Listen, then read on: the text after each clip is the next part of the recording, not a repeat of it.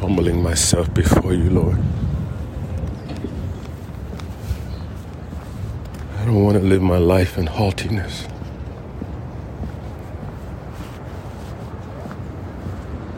I don't want to live my life believing that I have the answer, or at least the questions.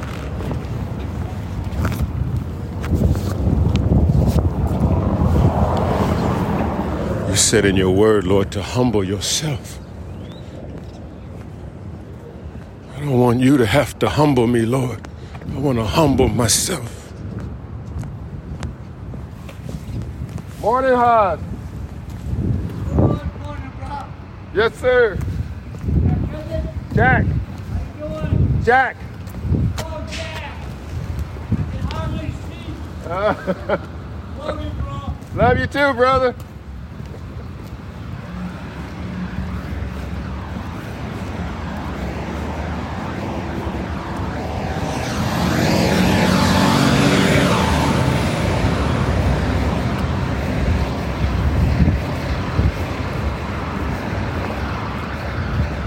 I want to set my face towards humility.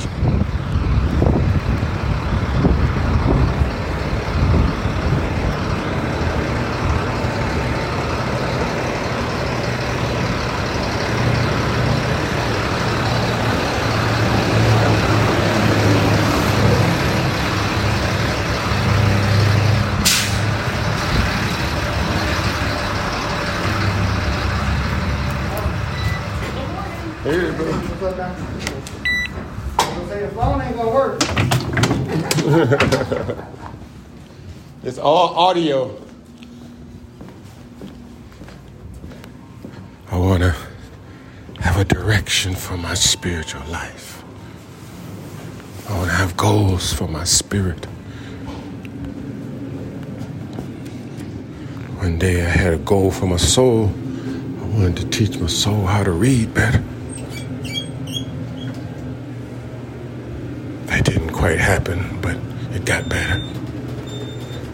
I had a spiritual goal. I want to teach myself to write better. And that happened when I began to write according to my spirit. I began to write according to the nature that was myself. I had physical goals. Do so many push-ups. Do so many push-ups a day.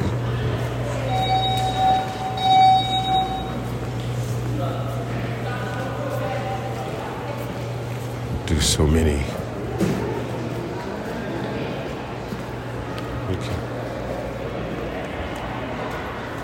Do so many jumping jacks. But I didn't, for a long time, have spiritual goals. I didn't have a direction for my spiritual mind.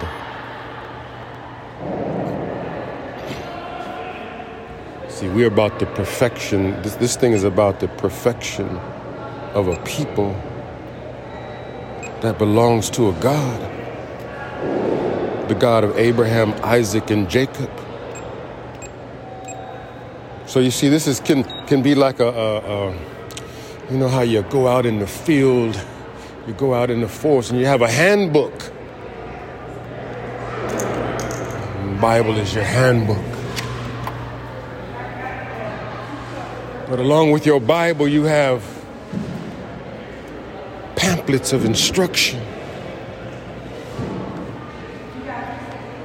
Short bursts of information in the spirit that help you move your vessel closer to the Lord. Because see, that's the goal. To move closer to the Lord. See, that's the goal. Is to move your vessel closer to the Lord. To move your spirit closer to the Lord.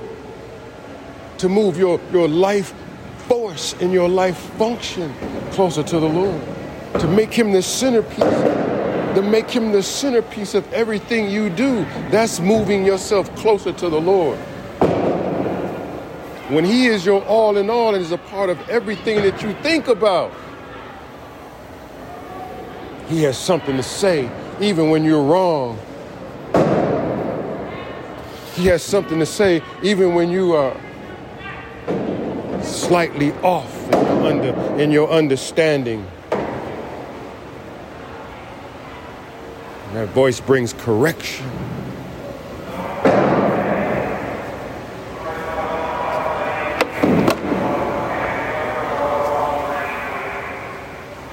Because you've given the authority of your life over to the Holy Spirit of God. Hey, Jimmy.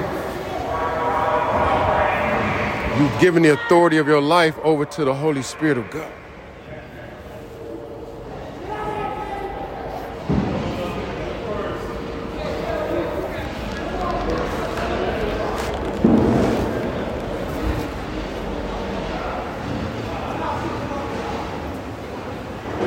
You've given your authority and placed it into the hands of a living God, your Lord. Because he has a blood. He has a flesh and blood agreement with you.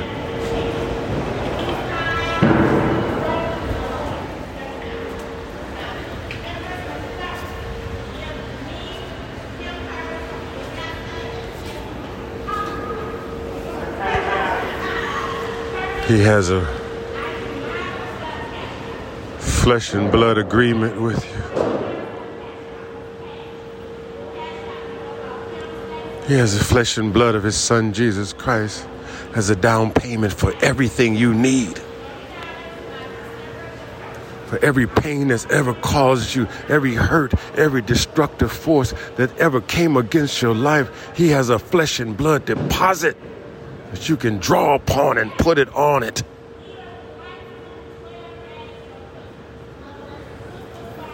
Things you can't get over, that alcoholic mama, that alcoholic daddy. God, in the name of Jesus, has a blood deposit to remove that stain from your spirit, from your heart, from your soul. People don't realize God is a cleanser. He's a cleaner. He comes in like a flood and washes away the wicked that's in our heart, that's in our memory of our life culture. I've been trapped. I was trapped for so long in memories of my life culture, how I was raised, what happened. Life culture producing thoughts. Thoughts producing a mind. A mind producing a culture. Producing a lifestyle.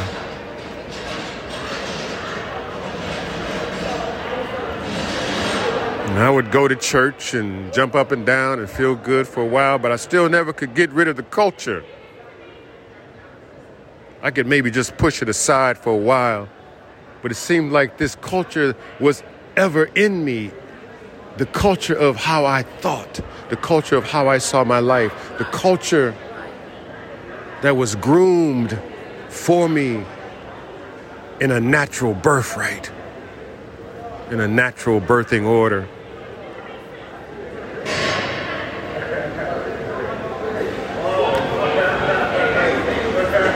Groomed.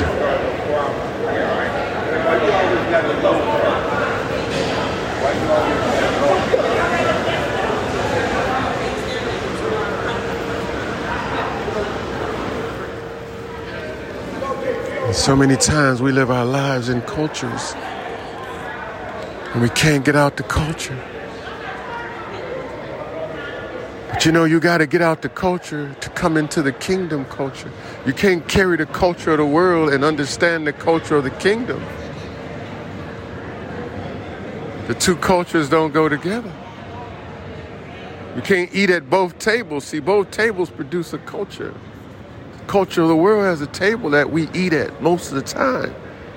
But the culture of the kingdom has a table, has a banquet table set out for us all the time in the Spirit. So who do I talk to? Who am I talking to? Who do I spend my time in communication with? My spirit man or my soul life? Who directs my thoughts? Am I a free thinker in Christ? Or am I a union thinker in the flesh?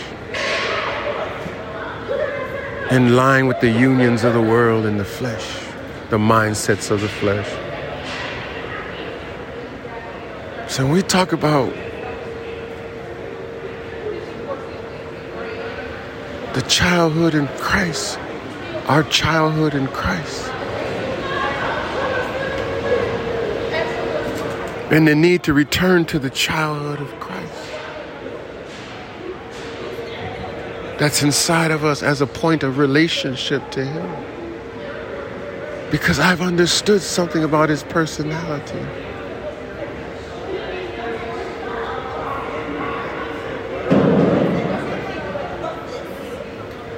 And I'm trying to incorporate it with wisdom and power and strength.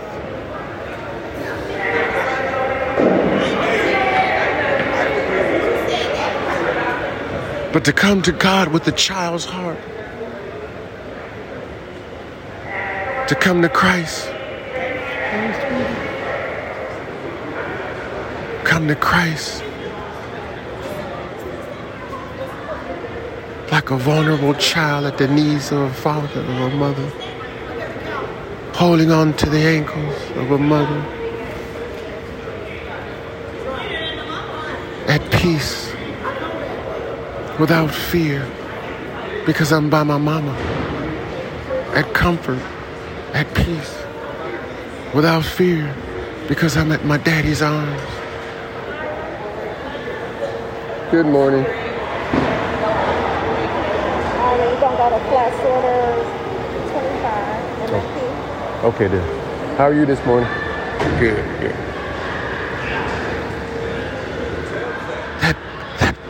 Look in a child's eye when they're at peace in their mother's arms. That look in a child's eye when their father is standing over them and they're looking up at them, knowing that the love of that father has covered them. That child is fearless before he knows fear. That child is loving before they even know love. As a definition for their lives. They are in a state of being.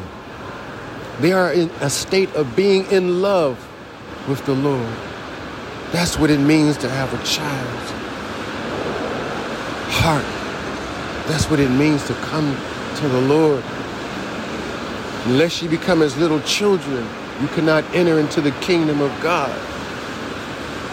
Unless you become as little children, you cannot enter into the love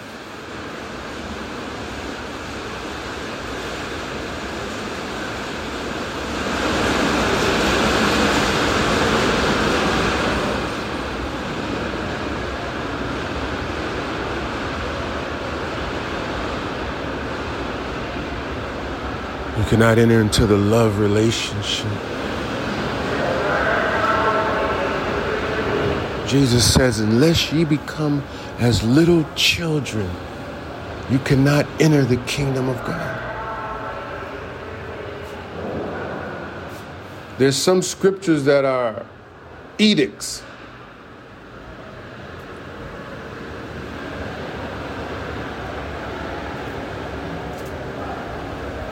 Things that you can't step around. Things you can't bargain with.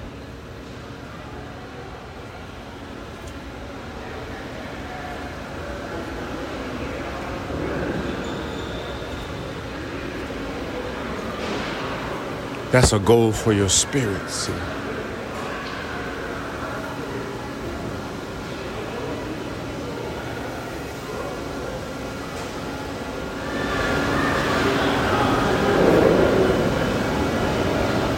That's a goal for the born-again believer's spirit.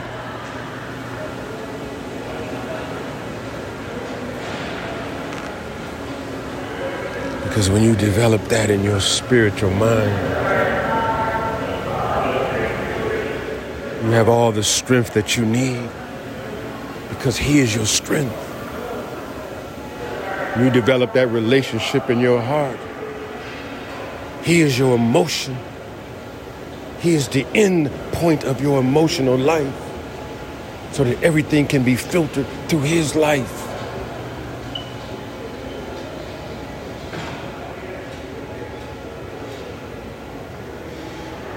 You've entered into the sweet spot of your relationship in Christ. The joy of your salvation, so to speak. How many times have you understood the joy of your salvation? If you're a born-again believer and have not experienced the joy of your salvation, there's something wrong.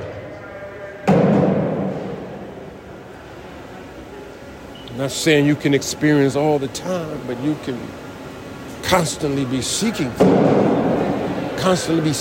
looking for the joy of your salvation. The psalmist says, "Return to me the joy of my salvation." Return it to me. That means I know it was lost. I know it got lost somewhere. You can't return something you already got. Return back to me the joy of my salvation. I may have lost it somewhere along the road.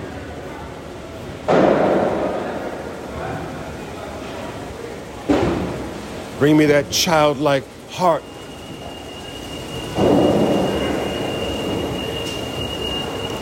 That mind of innocence, giggling before my God.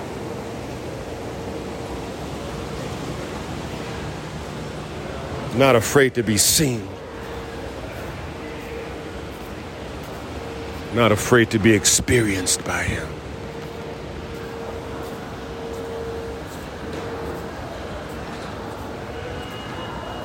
Not afraid to be exposed to Him. Not running away, but running to. You said 25, right? Okay.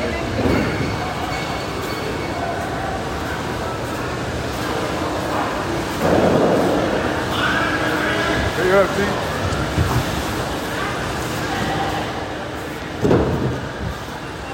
Not running away, but running to the living God.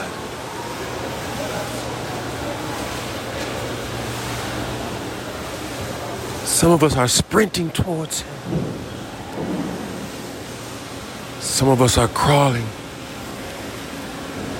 Good morning. Some of us are being drugged. Some of us are being pushed.